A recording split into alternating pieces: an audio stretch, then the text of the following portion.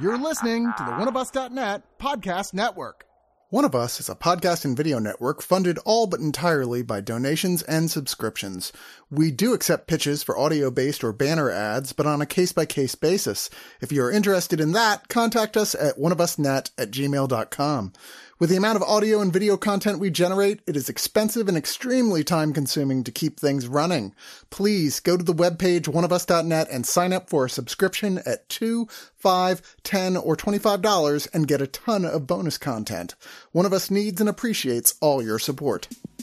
Do you love sci-fi, horror, and fantasy films? Then grab a badge for Otherworlds Film Festival, the country's premier sci-fi film festival. There'll be Q&As, panels, parties, and mixers.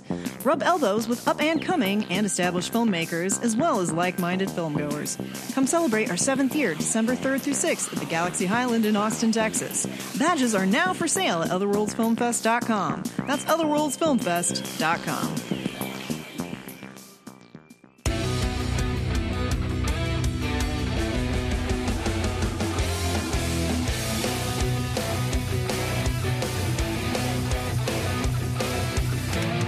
I think what Monsterland is saying, aren't we all really just the monsters? As well as the mermaids and the zombies and the witches and... but do they really exist or are they in your head? Right?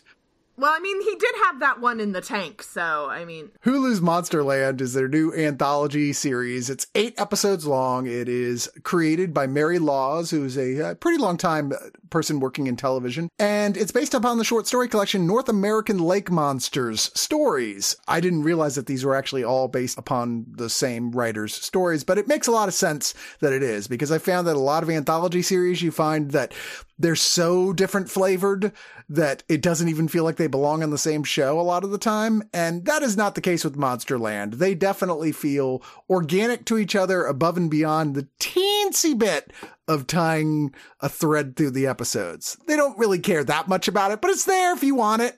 Just saying. 3 or 4 stories. I think actress Catherine Dever was a little more available than everybody else was, I guess. I don't know.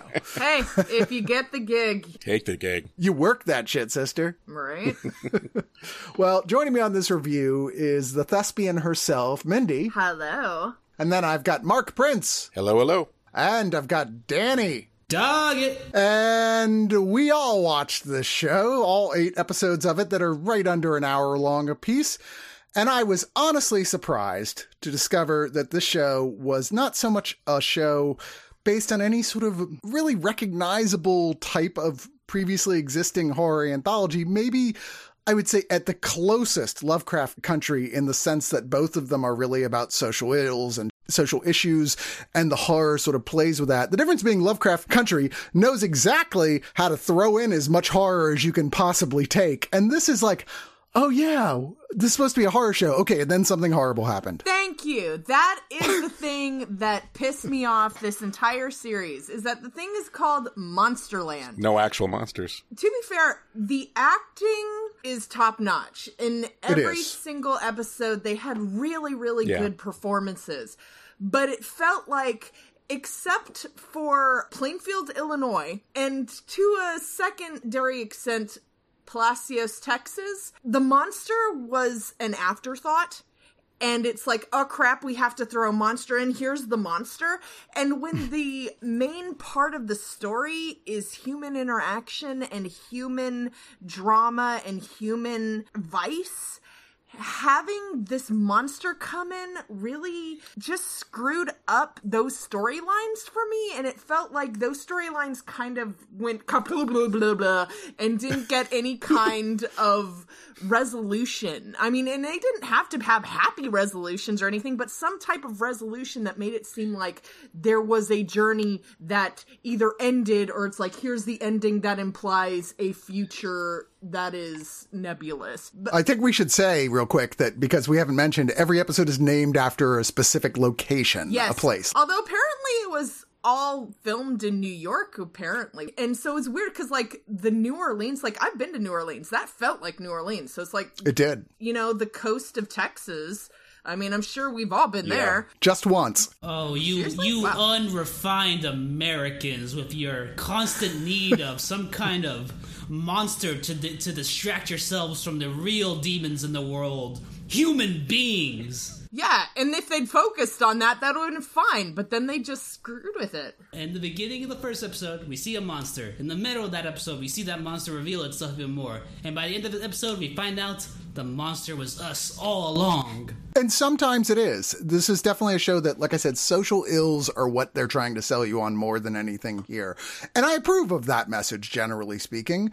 But a lot of this is like, so you're really doing one about oil tankers and pollution at this point? It feels a little, I mean, yes, it's still a problem, but along with everything else, it kind of feels a little dated. Like, yes, we all know this. And it doesn't have any solutions or even suggestions at solutions. It's like Passions meets Davy and Goliath. I think that a really great acting, and which it has so many really good actors in this, it really does, and incredibly well shot stuff, beautiful, goes a really long way after I kind of got over the, well, I guess this isn't really the type of horror I was hoping it would, and just is more of a general short stories with creepy aspects to them. Once I got past that, I was like, yeah, this is okay. These aren't incredibly well-written stories overall. Yes. They're pretty simple. But then most of them don't really know how to end. I got so sick of the ambiguous endings. Thank you. They all have resolutions. All these episodes resolve at the very end. Not emotionally. Oh my gosh. Well, no. that's debatable. Take the Eugene, Oregon one, for instance. I'll save my only thoughts about the first episode. Shazam!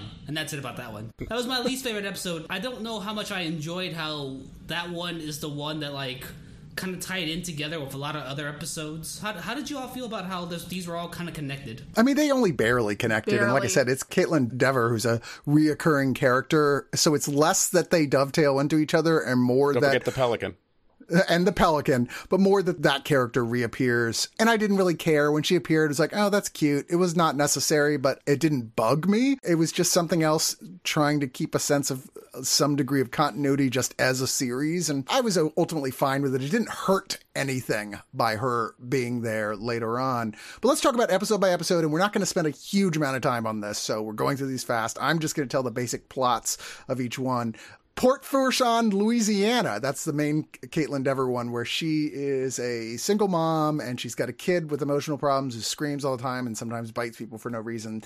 She meets a serial killer guy and they kind of fall for each other, only he's not your everyday type of serial killer. He is indeed a sort of monster, if you will. Next is Eugene, Oregon, which focuses on Charlie Tahan, who you probably know if you watch Ozark, and if you're not, you really should be because it's great. And he plays a guy who starts seeing shadow people in his house. And because of an online group he finds, he believes that they are causing his mom to get sicker and sicker and for him to get angrier and for everything in his life to go wrong.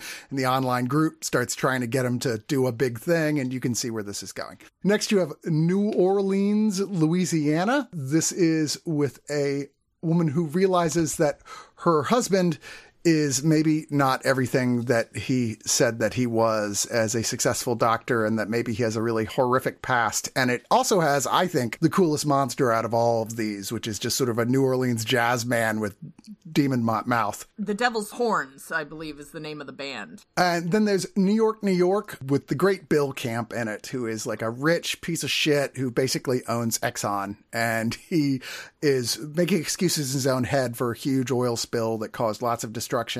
And he's being tormented with the oncoming end of his life. And loved his performance, but I didn't feel like a lot happened in that particular one. Plainfield, Illinois, with Taylor Schilling. It's the wife. Her wife has depression and manic episodes and suicidal thoughts, and it's having to deal with letting go or not, and just what happens when you're in a relationship with somebody with these types of dark tendencies. Yeah, it's kind of unclear what that message was, but I mean, maybe it was holding on to grief too long. I don't know. Actually, that was the most solid one for me. When you're in a relationship too long when you shouldn't be and it's totally dysfunctional, at least one of the people is going to start rotting. Yeah, there you go. And then Palacios, Texas. This was actually one of my favorites here because I thought the monster was super cool and I like what they did with it, although it was a super predictable way to end it, but I guess inevitable. But nonetheless, it's got Truro Tran, who's terrific. He was awesome in that, yeah. Yeah, but he is a fisherman who is hurt by said oil spills, the cleanup and the chemicals involved in it, and he can't fish anymore, and he's crippled. And he ends up finding a stuck up in a oil morass, a mermaid, and takes her home, and what happens with that. And then you have Iron River, Michigan, which a lot of critics are saying was their favorite of this whole series, with Kelly Marie Tran, of course, who was in the recent Star Wars trilogy, playing a woman who's getting married. It's her wedding day. Her sort of adopted mom, if you will, not in a technical sense, is the mom actually of her best friend when she was in high school, who mysteriously disappeared in the woods long ago. And she is now sort of coming to terms with the fact that she basically absorbed her life. She calls her mom. She's marrying the guy that she was dating at the time. And maybe that all ties to something mysterious that goes on in the local woods. And then we have the last one, New York, New Jersey, with Luke Cage himself, Mike Coulter, who I was very pleased to see because I like him quite a bit. And I was very sad when Luke Cage got canceled. Me too. And it is about a couple whose child has disappeared and they're having a real hard time dealing with it. Even more so than her, he cannot say goodbye. And that, of course, leads to supernatural shit happening. I don't know about you guys. Like I said, I like the mermaid one for the concept and the design. I was one of the few ones that we actually get a really detailed monster in it proper. That is very true. Every single one of these, I think the performances are absolutely top notch. There's no problem with the acting. Yes. Yeah. But the writing was, you've got a good hook. Where are you going with it? I actually thought the first one was the best of probably the whole lot in terms of the writing. It made the most sense to me. It really didn't start to really engage me until Plainfield, Illinois for me, which is the 5th episode. So in the very beginning, you have a violent murder, you have disfiguration, and then you have self-mutilation. And when it got to that third part, I was like, oh, really? It's like, it felt like they were blowing their wad. And so it's like, you blew your wad, and now you're trying to use that to sustain me for this long burn that in the end doesn't really, like most of the others, doesn't really have a solid resolution. So it's like, well. The first episode, for me, had the scariest ending, actually. The most horrific ending, to an extent. Because it's like, that was horrible, and I completely understand why you did that. I work with the kind of children that are featured in that episode, and I can tell you right now that it made the most sense in terms of a parent just being so overwhelmed by life and by her situation and by everything else that I totally got it. And I believed it, and the monster metaphor made sense. I mean, I think ultimately the biggest problem with this is they didn't all need to be like 50 minutes long. They should have maybe kept to 30 minutes. Yes, that's the biggest problem with the show is the runtime of the episodes. Man, I don't want to say this because I actually like the show a lot. This could have been a Quibi show, and it probably would have been. Oh, God. Yeah, I was thinking that too. 10 minutes for each one of these things, like it would have been tight. Yeah, but then no one would have seen it. That's fair. For the type of storytelling it's doing, it drags it on considerably longer than it needs to. And I think that's because they are so determined to make each one of these a character piece. But when you're intersecting that with horror and trying to get a reaction from the horror, it just feels dragged out. Yes. That was my overwhelming feeling of this entire show, is that it did not know what it was going for. Is it going for psychological exploration of the human condition? Is it going for monsters? And it's doing something in the middle, which meant it didn't do either well. At first I was thinking, is this just like white trash Lovecraft country? Sometimes. Like, instead of black people, it's about rednecks. And I hated the fact that she showed up in the last episode. It's like, oh, geez, really? Because that kind of undermined her in the first episode. To have her show up again in Newark, New Jersey, and then be this kind of over-the-top character, honestly, it really undercut her characterization from the first episode, and I actually was pissed off to see her there. I didn't have a problem with that. I mean, she's on the run. She's like, just wants out. She's been traveling. That was established in the earlier episode we saw her in as well. So I didn't have a problem with her being there. I did have a problem with the device of the final episode, which was the idea that these creatures are fallen from the sky that people refer to as angels for lack of having any fucking clue what they are. They're like totally white-skinned, they're aliens, silent, long-nailed, genital-less monsters that apparently their blood gives you hallucinations and a sense of self-awareness about your situation, I guess. And it's such a convenient device that this is the one time that the show specifically goes, we really don't care about the horror stuff at all. It's just there to get to the other story that we want to tell. And it's the one time that I got super annoyed by it. The one line I had a problem with that episode was that they were saying maybe the angels weren't here to help us, but maybe we were here to help the angels. And it's like, no, that's not what this episode's about. That's really deep. Yeah. What does it mean? There's a lot of confusion with the show that's so overt about what it's talking about in terms of the social issues for every single one. It does stuff like that throughout it where you're like, how does that tie into your fucking metaphor? I don't think it does. Did you see the overall theme to all the episodes, though? What was that? Parental choices affecting their kids in bad ways, traumatizing them. I can see that. Every story has an example of that. Even the Texas one, which the guy had a good father, the other character had a father who abused him. The New York one has a guy whose father just said about, his dad sucked. Traumatized him, basically, yeah. The mermaid one, what's it called? That one dude was trying to form a father-son relationship with that one other guy. It just kind of shifts perspectives on parents and children and which way they're going and stuff. Could have called it Parentland. So parents are monsters all along. I always knew. Pretty much. That's what I got out of it. I suspected that about you, Danny. All right, well, let's go to final thoughts here. We don't need to drag on too long. And for each one, please tell me what your least favorite episode was and your favorite episode was. And let's start with Mindy. As I said, my favorite one was Plainfield, Illinois, the zombie one. I think my least favorite one was the first one, Port Fortune, Louisiana. I went into this thinking this show was gonna kind of be like Black Mirror. Like it was gonna be using monsters to talk about human vice and find something about the human condition to explore that is more on the negative side. For chunks of these episodes, they did that. But then they're like, ah, crap, we have to add a monster, which derailed everything. And so it's like I said, other than the Plainfield one, none of them really had a satisfying resolution. It just felt like they had to throw a monster in to derail everything, which is really disappointing. So if you want that kind of psychological stuff, just go to Black Mirror, especially the early ones. And, this one's okay, but honestly, you don't really get much out of it in regards to what it is trying to portray about the human condition.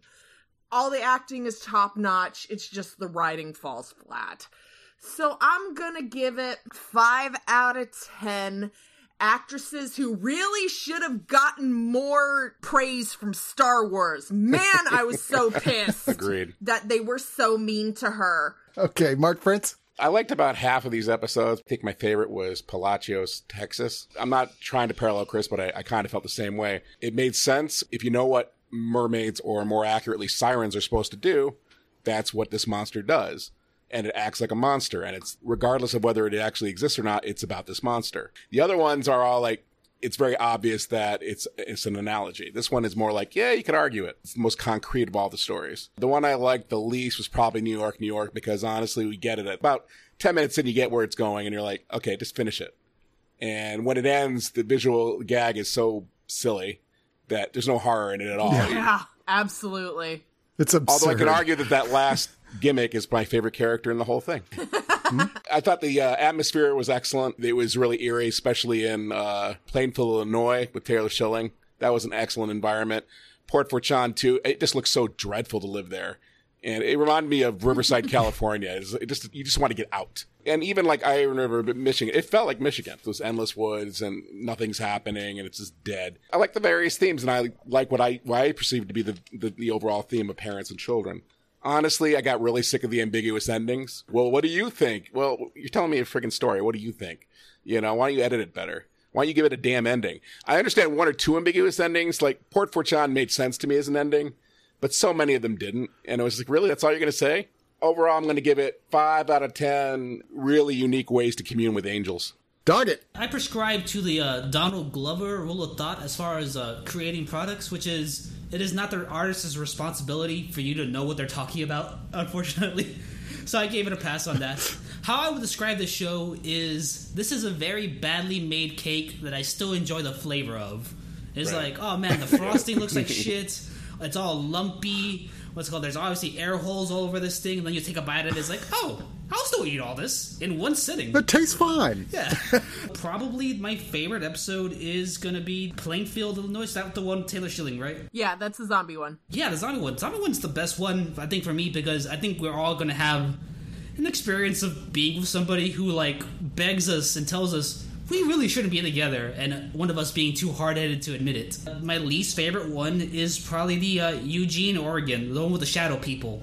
Oh, which we barely talked about. I loved the visuals of it, though, the way they incorporated the chat. I understood what I was going for and all that, but at the same time, it's like, this is just Chronicle with shadow people. You know they're all the same, right? They cause everything. They cause all the wars, right? The shadows.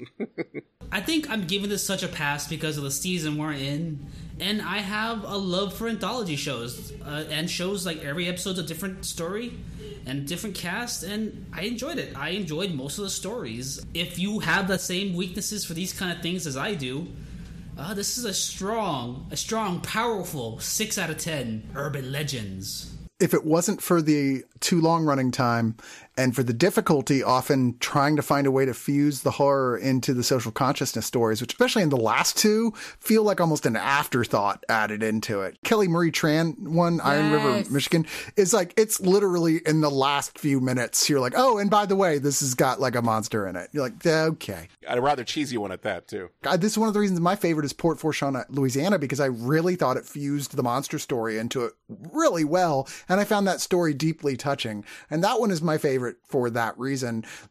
For least favorite, it's got to be the last one, because like I said, the whole angel thing is just ridiculous. It doesn't fit the whole rest of the story. It doesn't fit the atmosphere of the whole rest of the series. I mean, it's close with New York, which is also pretty bad. I mean, I would have given that a pass if not for how laughably ridiculous the ending is of that episode. And oh boy. But I said it before, the acting is terrific across the board. Even in the weakest of episodes, the leads in this each episode especially are just nailing it totally. It's worth watching for that, and for the little bits here and there that I thought like did pull off. I mean, I'd say there's 3 totally worth watching episodes in here, and the rest are a mixed bag at best. I'm going to give this 5.5 out of 10 sexy reasons why the deep from the boys should not mate with fish. Jesus Christ, Chris. Never works out well. You know it's happened, dude.